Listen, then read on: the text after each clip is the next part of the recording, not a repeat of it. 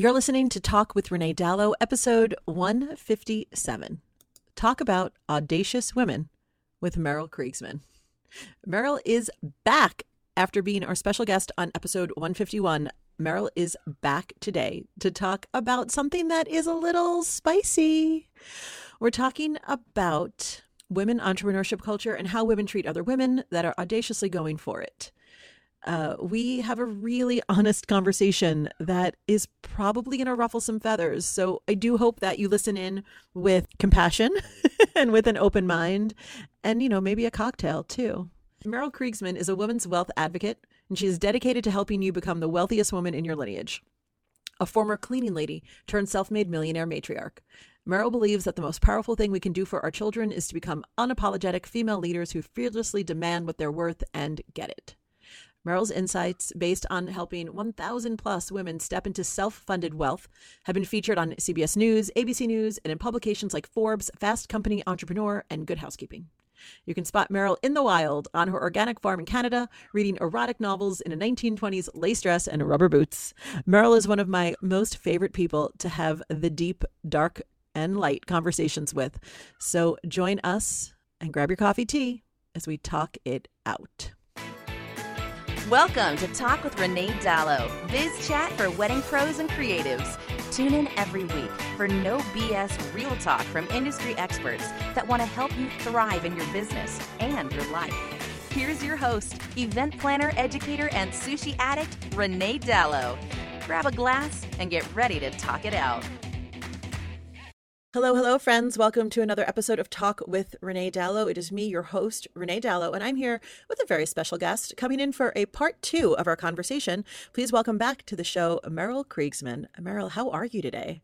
I'm good. Yeah, it's like beautiful fall weather where I live in Canada on the prairies, lots of geese in the air flying over by the hundreds. It's very beautiful. Geese, I love it. So this is actually a pretty rare thing that we're having a guest come back so soon for a part 2, because we just had so much to cover and so much to talk about that we just didn't get to it all. And I remember saying to you right afterwards, like, you've just got to come back, like, immediately. What's a hot topic? And, you have to admit. It is a hot topic. Yes. Well, and like, of course, immediately in my world is like several weeks later, because that's the way it goes. But I'm really excited about this particular shade of conversation, this particular flavor of conversation. Listeners, today we're going to talk about women entrepreneurship culture and how women treat other women. What do you have to say about this, Merel? About this, it's like dun dun dun. How women treat other women. Exactly. Yeah, totally. And I think it's an important topic because, like we already said before we hopped on, it's like the question is like, how many women are holding themselves back because they don't want to cross, quite frankly, what is an invisible line. I call it an invisible line because we don't actually say that there is a line. There is not that fine line is sort of like not acknowledged between go girl, you're being, so audacious, and ooh, like now it's becoming a little unseemly, like, how audacious and how powerful and how much influence you have, and right, all those things. And it's one that I am confronted with all the time because in my work with my students, and I'm sure in your work with yours as well, right? It really is about crossing those lines. It's about getting to the other side of them and receiving everything that can be like had and experienced and, on the other side of fear. Yes. Well, and I love on your Instagram post, you put, the quote was, "I love seeing you step into your power, but not that much." Yeah. Well, tell us, because you shared a little bit with me after our last conversation. Can you share with us, sort of just so that we're also like your people are like in the loop listening, what your experience with this has been, and then I'll share mine. Yeah, it's been super interesting for me because I remember early in my entrepreneurial journey, I was listening to Jenna Kutcher on a podcast, her own podcast, and she was talking about how the more successful she became, the less friends she had. And I remember feeling so deeply sad for her in that moment. Yeah, right? I remember thinking like, oh my gosh, like I actually, honestly, now that I'm sitting here all these years later, I actually sat in a little bit of judgment of her because I thought, wow, what kind of person is she that she lost her friends when she became successful? Like, what? Exactly. And now all these years later, I'm not going to say I've lost my friends, right? Because I have a lot of people in my life that I'm very grateful for, that I feel close to. Yeah. But there are some people in my life, in full honesty, that I just don't tell all the good things that happen to me because I can't figure out how to share it without feeling like they are judging me for bragging or being arrogant or being so, audacious. You know what I mean? Like it seems to be this invisible line you're talking about where it's like they support me and they love me, but not when not when too many good things happen, right? Yeah. Or it's like there seems to be that fine line, and I don't ever want to make anyone else feel uncomfortable, like my people that I'm friends with, right? And it's just like this push and pull, right? Like I have a lot of friends, but I don't necessarily share a lot of things with them. And in fact, I said to you, the only person who really gets to share and like all of the successes and all the good things is my husband, because he does not judge me, and he just is constantly for me wanting more and more and more, Yeah. I've been wondering, is it that there's just not enough opportunities to go around still for women? Is there still a sense of like there's a scarcity of opportunities, a scarcity of how many of us can be successful? Is it that heritage of, there can only be one woman in the boardroom, right? Is it right? Is it that, or is it something completely different? I mean, I don't know, because I know in my creative industry, I mean, the wedding industry is pretty much run by women. There's very few men in the wedding industry making, I mean, sorry to all the men, but like, you're surrounded by tons of women. And so I don't know, is it that, or is it this, this thing that's ingrained in women? I mean, I'm going to go on a limb and say, especially American women of a certain age, where it's like women are sort of taught to be catty and competitive with each other. We have to unlearn that, I think. Yeah. Right. And I also think too, there's something to be said about, like, especially in the wedding industry, right, where it's all about optics and it's all about the Instagram and it's all about how it looks, where like someone sees me traveling around doing speaking gigs and they're like, I want that. Yeah. Right. Exactly. But not really having any idea of what it looks like on the inside. Yeah.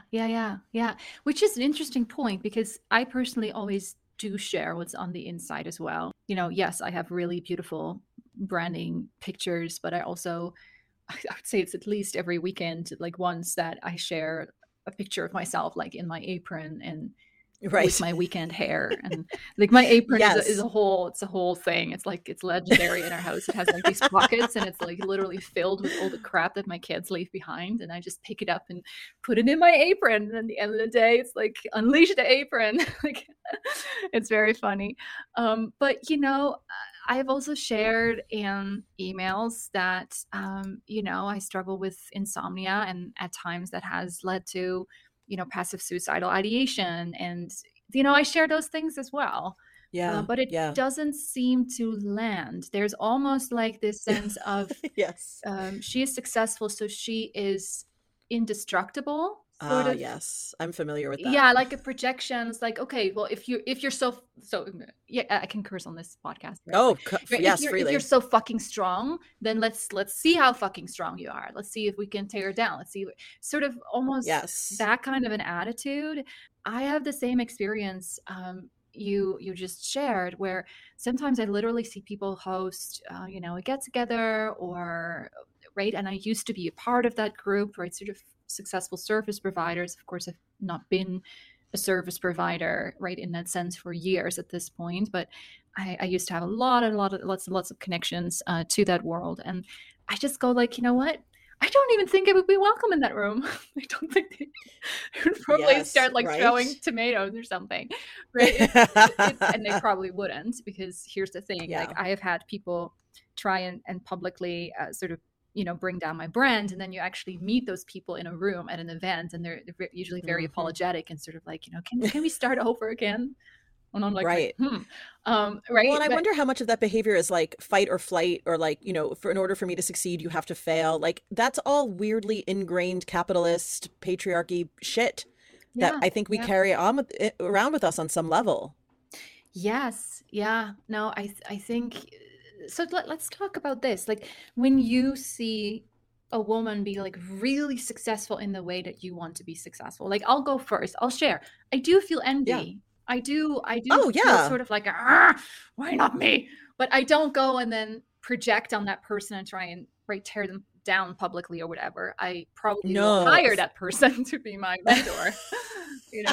Like, for me, it really just lights a fire, right? Because because I mean, this is going to sound very Pollyanna, and I don't I hope it doesn't come across this way, because I actually do mean it in more of like a fierce way. But when I see someone, especially someone, pretty close to me, who's succeeding in a way that I wish I were. Yeah.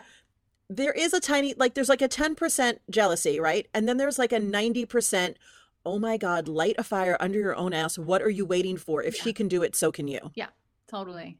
Yeah, for sure. And sometimes, I can get really frustrated. Like I can get really sort of just like, almost like being confronted with my own sort of like the depth of my desire, but I see it for what it is. I see it as desire, right? And so I suspect that what is really going on is that, right, if you feel that, but you deep down believe that you're not worthy of that experience or that success, or you'll never reach that level of, right, experiences or successes or whatever it is, I think that's when, instead of it lighting a fire under their butt, they're going to take that like a Molotov cocktail and like throw it at that person. Right. That's when it becomes destructive, and that's what we don't want. Yeah. Which is so sad because, in that moment, I truly think that, basically what we also, that desire within ourselves, we basically destroy, because I don't believe that you can build a sustainable, flourishing brand over the corpses of other people that you've torn down. Like I just don't believe that, right? You might last a few years, 100%. but it's 100%. Yeah. Yeah. It's an interesting thing too, when we think about like there can only be one, right? Yeah. There can only be one, right? And that's something that we're given, I think, there's only one Oprah, you've heard people say, right? There can't be another fill in the blank, right? Glennon Doyle. There's only one Glennon Doyle. Well, of course there's only one Glennon Doyle, right? But like, this is funny side note. So often my clients say, I just want to be Glennon Doyle. Like, yeah, everyone wants to be Glennon Doyle now, but you don't want, here's the thing. None of us want all the things that made Glennon Doyle, right? We don't want the addiction. We don't want the surprise pregnant. We don't want all the things, all the heartache she had to endure to get to build up the Glennon Doyle that we see now. Yeah, exactly. We just want what we think Glennon Doyle is doing, right? We want that. We want, we want like the happy marriage and the blended family and the successful podcast and the books and the TV deal. Like that's the stuff, the shiny stuff that we're like, well, I want that, right? But like, what did she have to do to get that, right? That's a whole other Oprah, basically. But I think it's very tempting to look at someone else and say, I want that. Right. This is funny. Like at the beginning of the year, I was at a wine night with a bunch of other like wedding planners in my market. And we do this like pretty regularly every couple of months. Oh, fun. And we were talking in January about like goals, right? What are our goals? And one of the gals at the table said, I want those Renee Dallow speaking gigs. Like in front of me. Yeah. And I laughed and I said, yeah, I want those too. What are those like? Like, what do you think I have that you think you want? Because could you let me know? Because I would like to also have that. Like, yeah. And it was interesting. I mean, she's a good friend of mine, but it was like that weird perception of like, oh, you think I have something greater than what you have. And I don't believe that that's true. And I'm the person who, quote unquote, has those things, But here's an interesting thing that I've been pondering.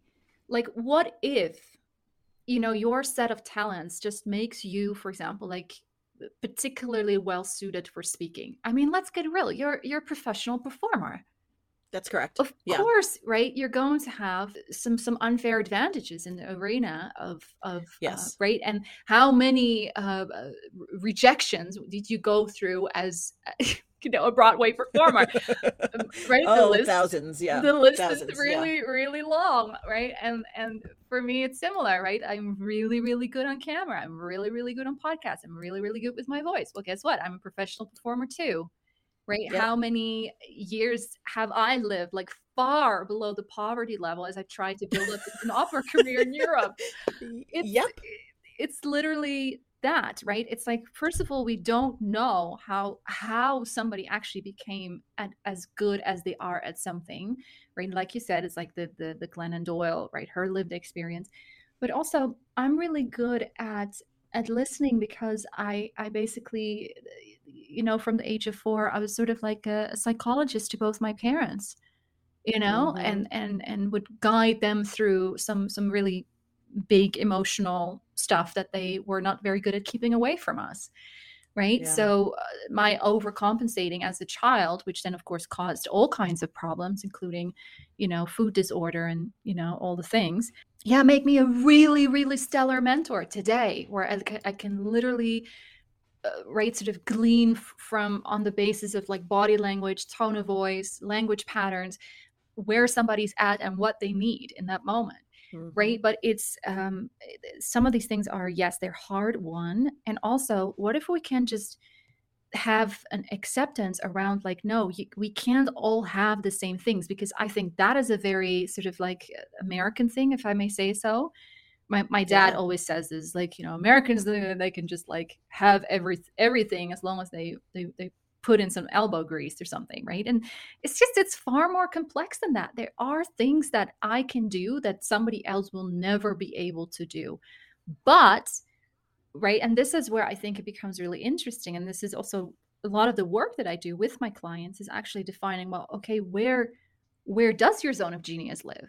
Right. And not just in these 4 areas that the online industry tells us, like, we can have a zone of genius. No, right? Like, can we get real? Can we start peeling away the layers? And I think that is when you do that, when you are in sort of like a conscious pursuit of not just like finding your zone of genius, but like exploring it and coming back at it from a different angle, and then running into resistance, and then looking at it a little bit differently the next day, right? Like that process. I think then we start focusing on the stuff that is actually going to help us shine in the way that we're meant to shine, right? Not in the way that we're supposed to in order to be successful. Like it's gonna look a whole lot more diverse, is what I'm saying. Right. And someone else's shine isn't the same as my shine or your shine. Exactly. And instead of looking at the woman next to you saying, I want what she's got, figure out your own shine, right? Figure out what that is for you. Yeah. Because even if it's the same end goal, right? Like if it is back to use that example, like someone else saying, I want the same speaking gigs you get. Well, that actually is impossible, right? Because we have different, like you said, we have different specialties, but maybe the speaking gigs that I get aren't right for that other person, right? Like she's going to get things that are right for her. And we just have to kind of, as hippy dippy as this is going to sound, like we just have to believe that the right things will find us. Yeah. But they only will when we are truly ourselves. And I think that's, most people are not, right? And part of the reason is that we think it's only acceptable to show up in a certain way. This is a really interesting thing. I was exploring, like, creating this personality assessment, which I'm going to launch like whenever, but it's called like the 8 wealth activation archetypes. So it's not like what kind of wealth type are you, but what actually activates you into even like wanting to create wealth, right? Oh, amazing. And, the one type is what I call connection source. So these are the people that are constantly like uplifting people around them. They're very relationship focused, right? They're commenting on everybody's stuff. They're really seeking that like community. They are well liked and well loved, but they're also, right, the Achilles heels or the shadow side of that is that they're, for example, outgrowing, for example, certain clientele, but they're not actually fully stepping into that next iteration because it would mean having to disappoint some people that they have a relationship with and that know them a certain way, right? But then, I mean, that's a really very like accepted and loved archetype, like in our it really is, right? It's like the nurturer, yes. the right? Like we often celebrate people who are like that. When I once wrote like, outgrowing a clientele, is a real thing. It hurts, our hearts. I think that post, it was like literally one sentence. I kid you not. I think it had like 200 comments, like, oh my God, yes. And everybody was just... It's true. And it's very true for wedding planners. Like even last night, my associate and I had a consult call with someone that I knew couldn't afford us, but I wanted to give them the courtesy of the call. And it's always worth exploring, right? Yeah. By the end of the call, I said to Joey, they're not going to book us. And he said, why? I go, because we're going to be too expensive. And he's like, oh, and he was like, okay, like he was trying to, I could tell, like wrap his head around it. And I said, yeah, it doesn't matter to me. Like they're not our people. And you just have to learn to like release it, But right, like I suspect that you also are, right, like within those 8 archetypes, there's also like achievement focused, right? Or achievement. Oh, that's sourced, totally me. Yeah. Right. Or risk focused and sourced, right? So this is like when you seek like that thrill of stepping out, like of the ordinary, stepping out of the mainstream and doing something really unique. Yes. But right, among women, some of those more sort of like relationship focused archetypes are far more accepted and understood and applauded than, for example, somebody who's like thrill source, which is totally me. I'm a total thrill seeker. My dad is too. Like my uncle too. He like, they throw themselves out of airplanes. they climb like mountains that are super dangerous, right? So there's sort of like a thrill-seeking element to my personality, which makes me make really bold claims, right? As long as they're true, I'm like, I can put this out there. Like, let's do it, right? It's like, if there's going to be consequences, like consequences be damned, right? Or I throw myself on a stage that's really big, even though some people might say that I don't belong there or that I'm not ready for it. I'm like, well, we'll see how that goes, right? But it's just as an example, like that attitude is not as palatable to most women. Because I think we are being raised, right? This is, of course, generalizations, right? But we're raised to be very nurturing, right? And to be very sort of like, relationship focused. And the truth of the matter is, and this is probably why you also can simply say, like, they're not our people. We got to let them go. We have to make the strategic decision, right? To just be focused a little bit more on our marketing, on saying these and these things to attract the people who are fit, right? Sort of that being able to be level-headed about it, right? Isn't always something that women like maybe understand or in and of itself have an envy about, right? I sort of like, I wish I could be that level-headed and not have it holding me back, right? So much. Just as an example. Yeah. I know you and I are both, I think, more on the side of wanting to go into, and I think you have successfully done this more than me, is sort of going into a place of like, full audacity. Like, I'm living in my power. I am, sort of unapologetic about it. How did you sort of navigate that invisible line that we've talked about? Like, because I know I hold myself back with certain people in my life. Yeah. So how did you navigate that for you? I'm still navigating. It's never ending. I feel like a split person. You don't have a perfect answer for me, Merel? Come on. No, I'm just kidding. I didn't think there would be a perfect answer. No, maybe this is the perfect answer, right? Because the perfect answer is that even the people who come across as like extremely audacious, like sometimes I feel I have a split personality. There's the part of me that wants to please people and have people approve of me. That's still a huge one for me. I so crave people's approval.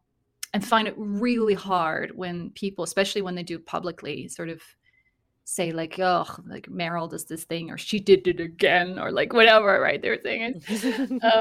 I find it really, really hard. Keeps me up sometimes at night, right? Literally, like #insomnia. But also, right, for me, it comes back to like, like we don't know how long we're going to live. Right? Like there's like both cardiovascular disease and cancer in the family, right? Like, and I mean, I'm hoping that I'm going to be a very old and very healthy person until the very, very end. Like, I'm totally envisioning that and not a hypochondriac, which is surprising because my mom definitely is, but also realistic, right? Like it's sort of just like, well, let's say, right, there's only 10 years left. Right? Like then I want to be able to say at the very end, well, I gave it my fucking all.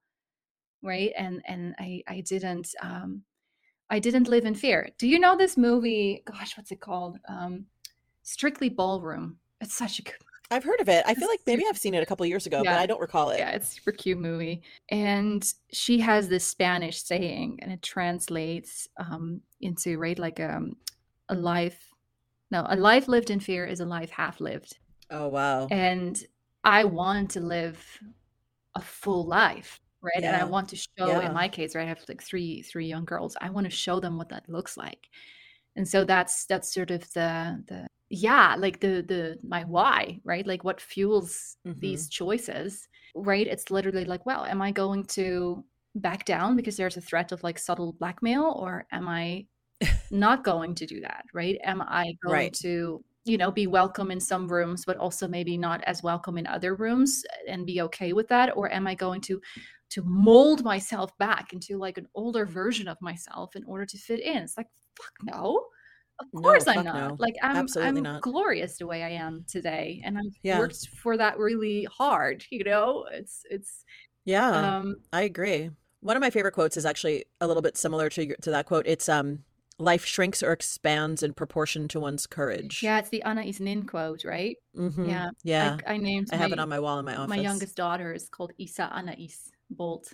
Oh, yeah. I love it. Yeah, we named her after. Yeah.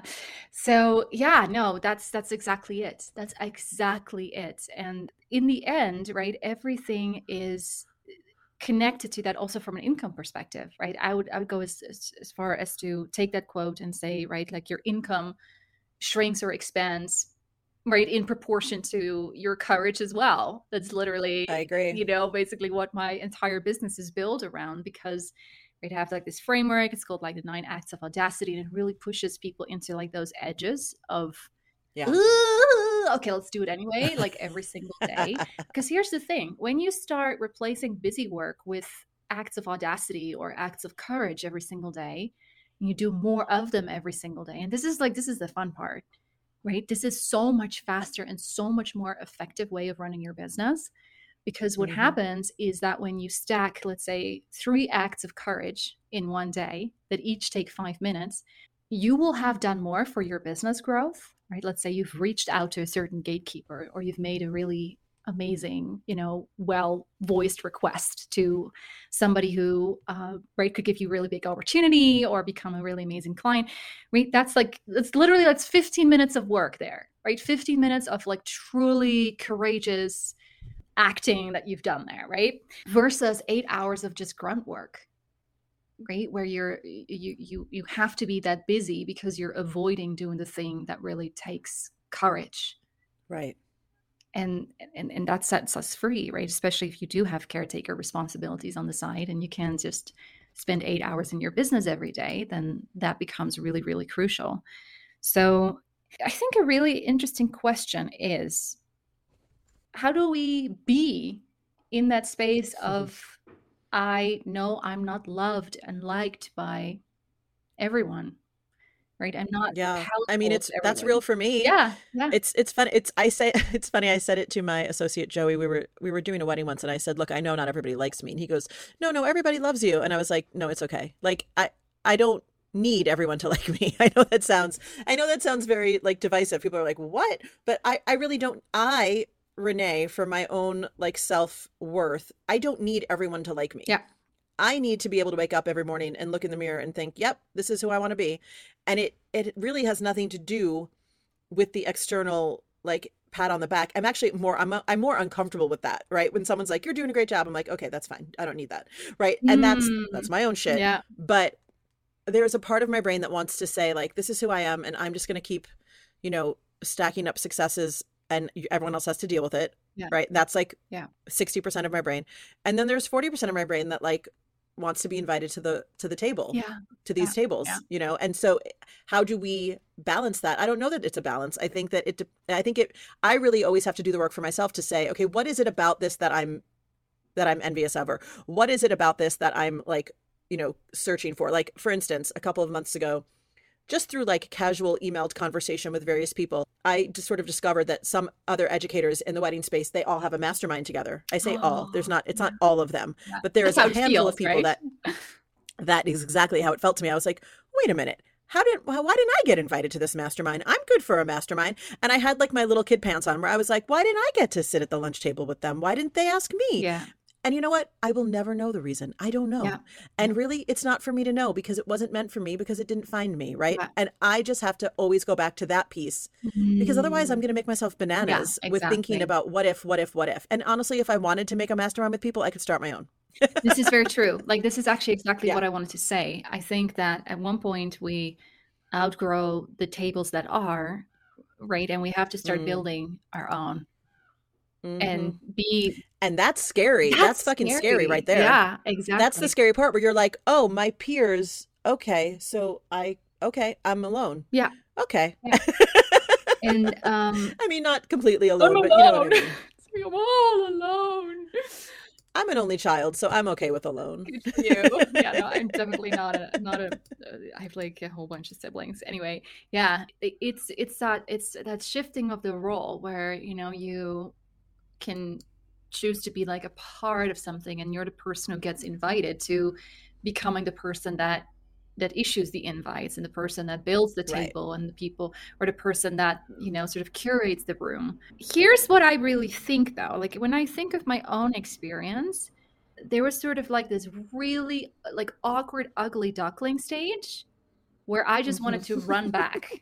I wanted to run back to the pack. Yeah. Right. It's sort of like if you imagine like walking away from your village, right? And you look back over your shoulder, you can sort of still see like the fumes of like the little homes, right? And the warm hearths that are, right? And you know that they're in their evening routine and it's known to you, but you've decided to walk into the big bad forest and now you sort of have to stick with it. But also, oh my God, it's so tempting to want to run back and say like, I'll just be whoever you want me to be, as long as I can be part of this crowd, right? Or this pack or this village.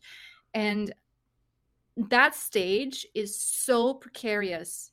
It's so precarious because the new thing hasn't shown up, right? And this is the thing. We speak about like you're no longer just invited to any table because you're not, you're too big of a personality, you're too big of a voice, you're too right, like whatever, right? Too, right? It's like you're too much, too much, whatever. Yeah.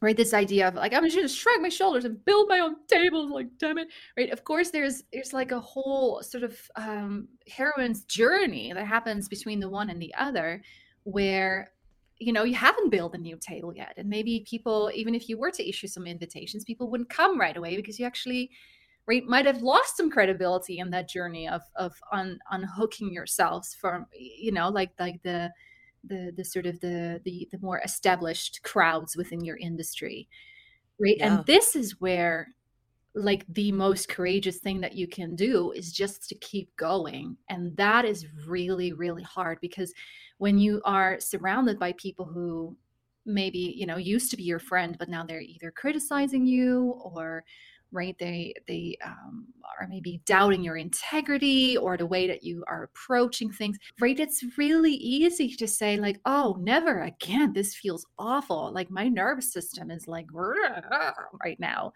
Yeah. Right. Yeah. And then to like what I always find really I say comforting is, first of all, just realizing I have a really good relationship with my family. I have a really good relationship with my husband. I have a wonderful relationship with my kids. I have many friends in my actual like physical community.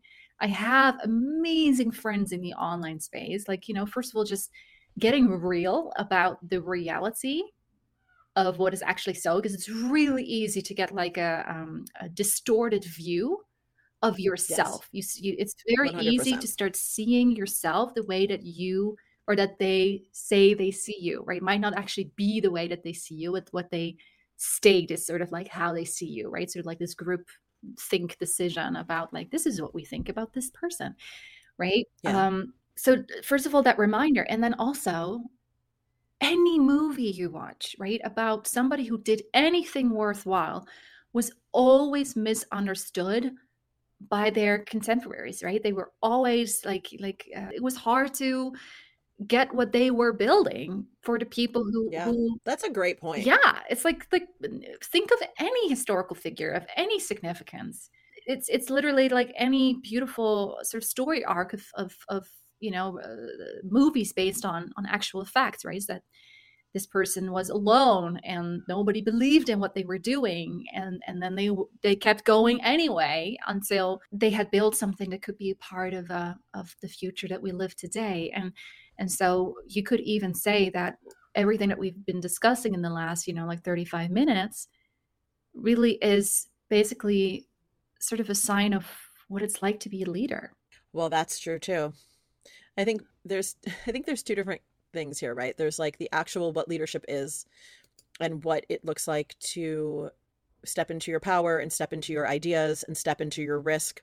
And then there's like the Instagram version of what that looks like, right? Yeah. And I think it's easy for people to look at I think in both of our cases, like the professional photos that are taken of us and like the shiny, like pretty part, and think like, oh, I want, like I said, I want that, or not I want that, or like, ew, why are they so ...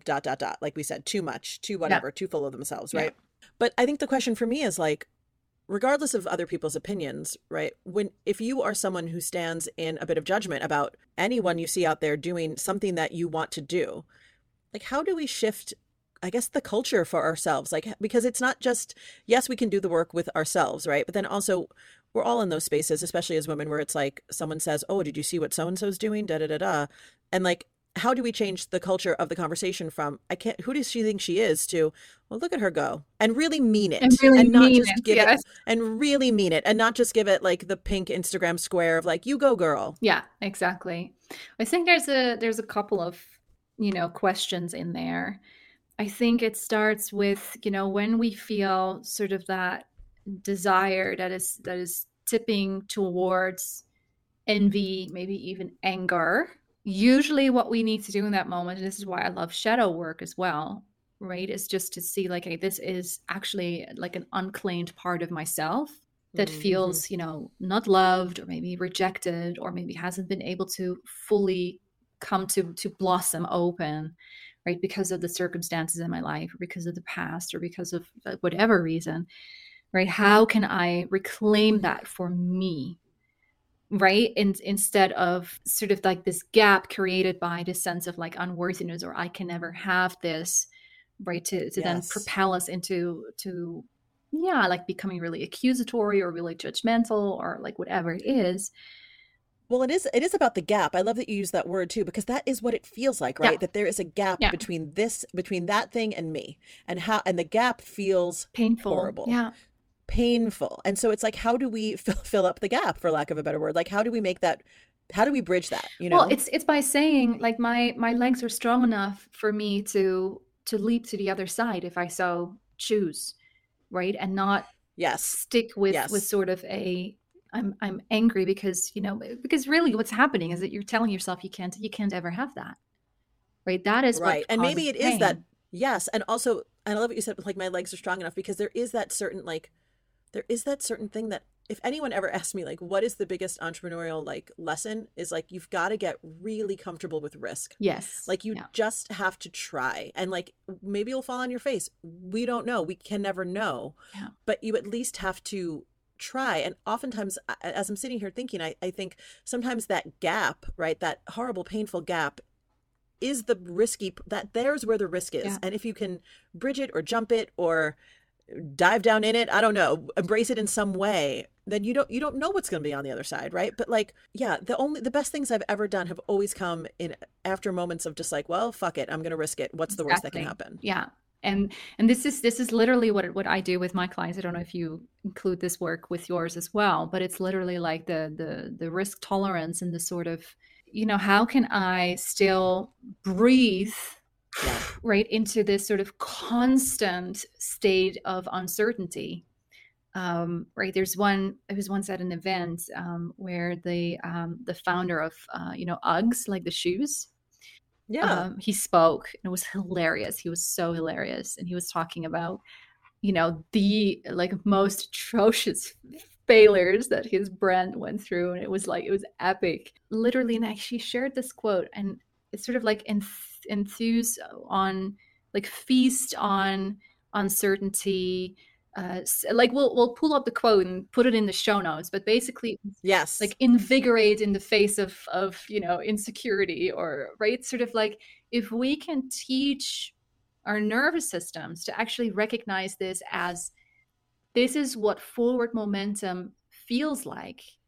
So this is actually the safest place that I can be, versus like always trying to play it as safe and as low risk as possible. And I have something to say about this too, because it's very present in the female online space, or the female entrepreneurial space, right? This idea of, I don't want to have to work so hard.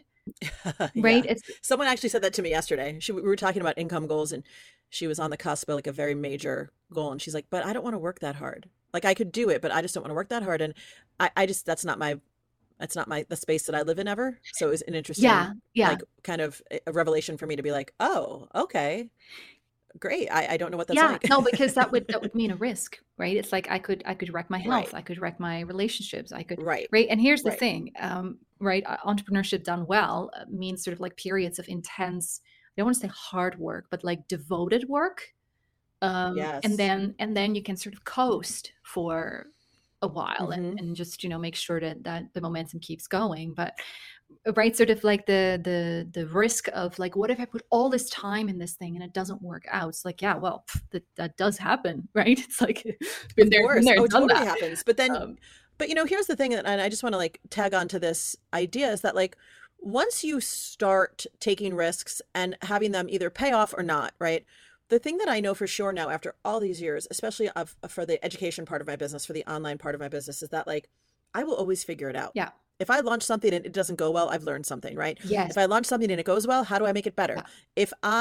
If I'm up against a financial goal or worse, like if there's a financial need in my life that isn't being met, I can be like, okay, well, is there anything I can launch right now? Yeah.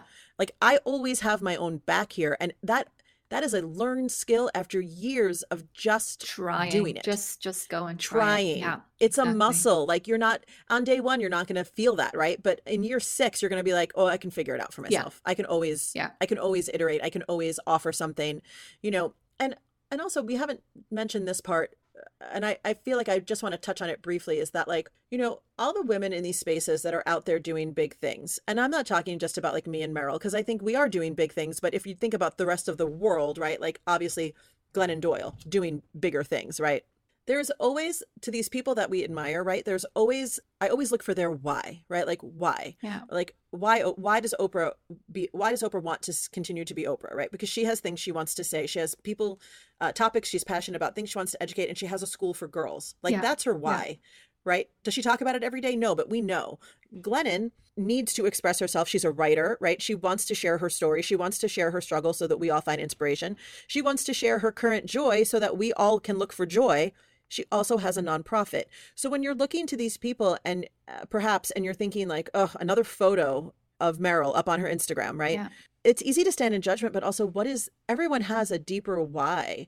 And so if you also are like, well, I want that. I want pretty photos of me on the internet. Like, yeah, you can have that, but also communicate your why. Yeah. Like, there's something deeper in all these things, And then there's a really interesting thing about like, how performative do we need to be about what fuels us, right? And the philanthropy. I think very little, but that's me. Like exactly. Like I can give you a list right now of like everything that I've donated over the last few months, but I just think it's pretty distasteful. Like it's just like I agree. I don't want to do that. But also sometimes I feel like I could just send someone that list, when they are sort of like whatever, having some kind of hissy fit about like me and my brand.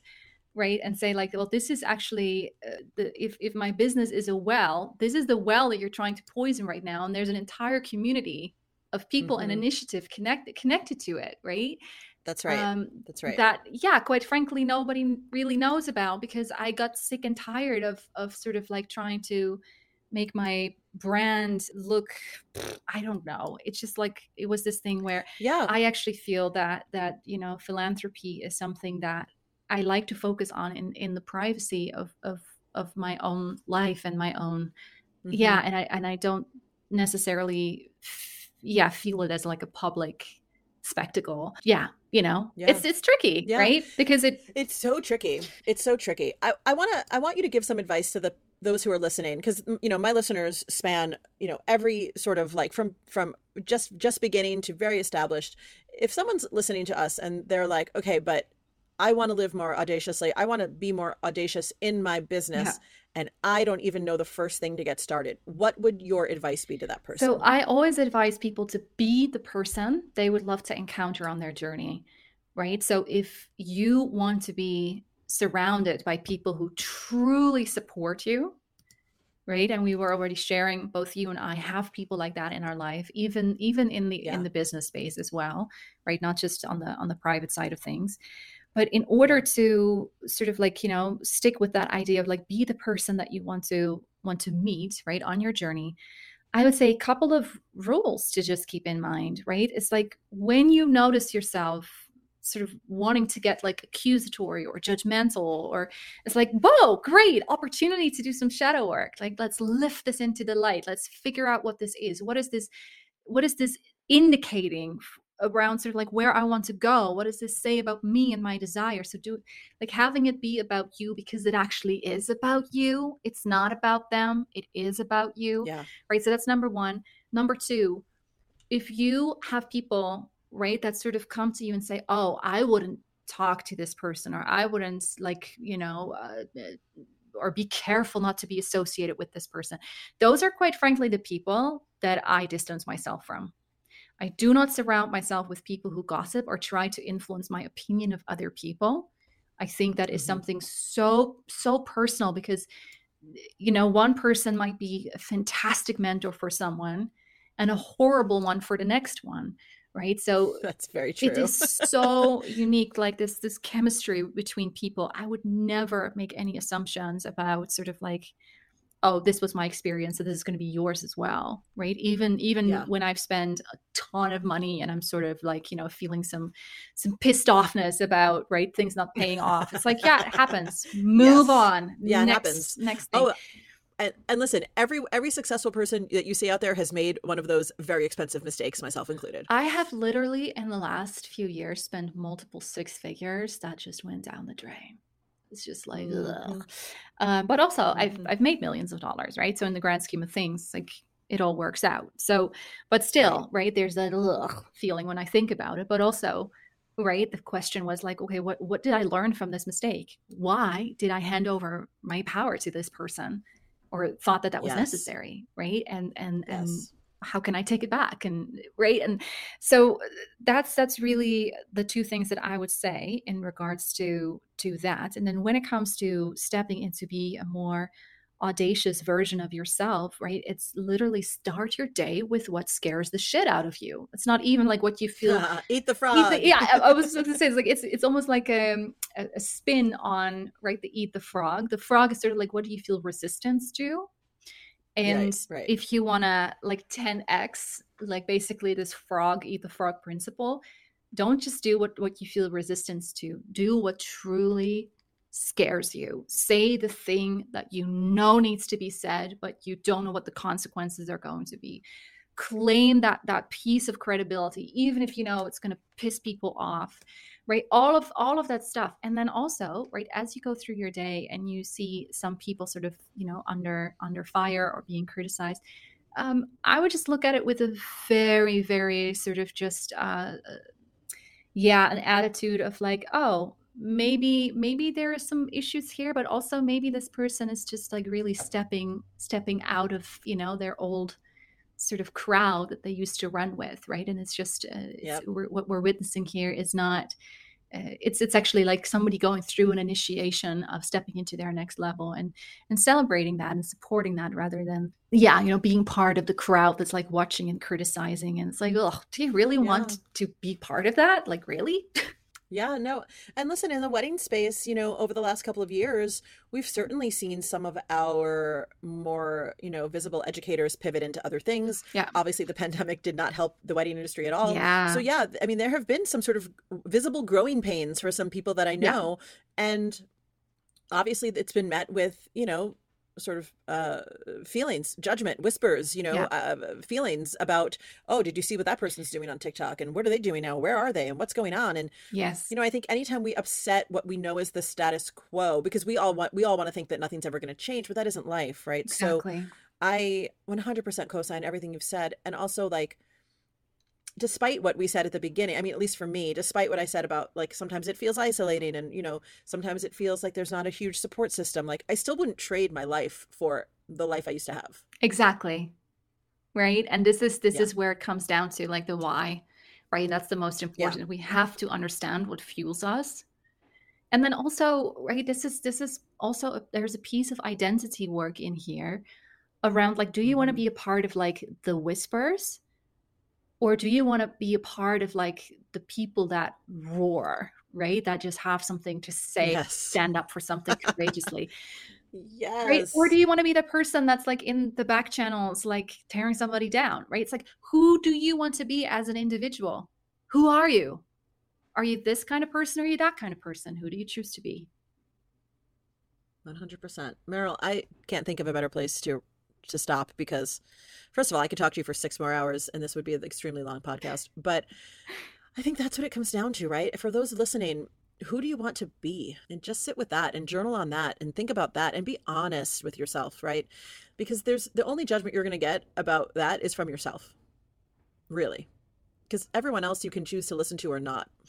Yeah. And also, right, if you're journaling and you find that you've been quite the gossip in the last few years, right? And you go like, oh shit, like that was, right? Instant self-forgiveness. I always say, crack open a can of instant self-forgiveness. It's all sparkly and gooey in there, and you just pour it all over yourself, and we're just going to move on, right? Move on. And if you have to, go apologize, right? I get these messages all the time from people who are like, I saw this thing happen And right, I know that it was, very disturbing at the time, and I sort of was swept up in the moment. And what I realized is that you're not like that at all, because I know you from my personal experience, and I'm so sorry I didn't stand up for you, right? Stuff like that. Yeah. It happens all the time. And you know what? That's quite deeply healing, right? It's never too late for anyone. Exactly. It's healing for you, might also be healing for the other person. I love it. Oh, Merel, you're my favorite. Don't tell the rest. Tell the rest. Where can people find you on the internet? Oh, come hang out with me on Instagram. Like, it's my name. Come find me. Send me a DM if you have any thoughts about this episode. And I'm also going to relaunch my website with a new iteration. So you can just hop over to merelkriegsman.com, and there's tons of resources on there and all kinds of directions as to where to dive deeper into my world as well. I love it. Merel, thank you so much for coming back and continuing this epic talk. I'm not going to promise a part 3, y'all, but at some point we'll have Merel back. Thanks for having me again. Yes, stuff, of course. I just think this is such a conversation that needed to be had. And so, and thank you for having it with me, and thank you for your honesty. Because, we're all at different levels, and we're all at different thresholds, and we're all at different, edges of the cliff getting ready to jump off. Yeah. And so if you're listening and any of this resonated with you, I'd love to hear from you in my DMs specifically about this episode, because I think this is going to stir up some things, Some feelings, yes. Some feelings, rightfully so. Listeners, I want to thank you for spending your time with us. I know your time is the one thing that you cannot make any more of, and so I'm always super grateful that you spent it with us. We will see you next week. Same time, same place. Bye for now, friends. Thanks for listening to Talk with Renee Dallow. Dive into the show notes at reneedallow.com/podcast and connect with Renee at Talk with Renee Dallow on Instagram. Sick of being upsold at gyms? My guy, you're currently a base member? For $90 more, I can upgrade you to our Shred membership. For $130 more, you'll be a Swole member. And for just $300 more, you'll reach Sweat Platinum. At Planet Fitness, you'll get energy without the upsell. Never pushy, always free fitness training and equipment for every workout. It's fitness that fits your budget. Join Planet Fitness for just $1 down and $10 a month. Cancel anytime. Deal ends Friday, May 10th. See Home Club for details.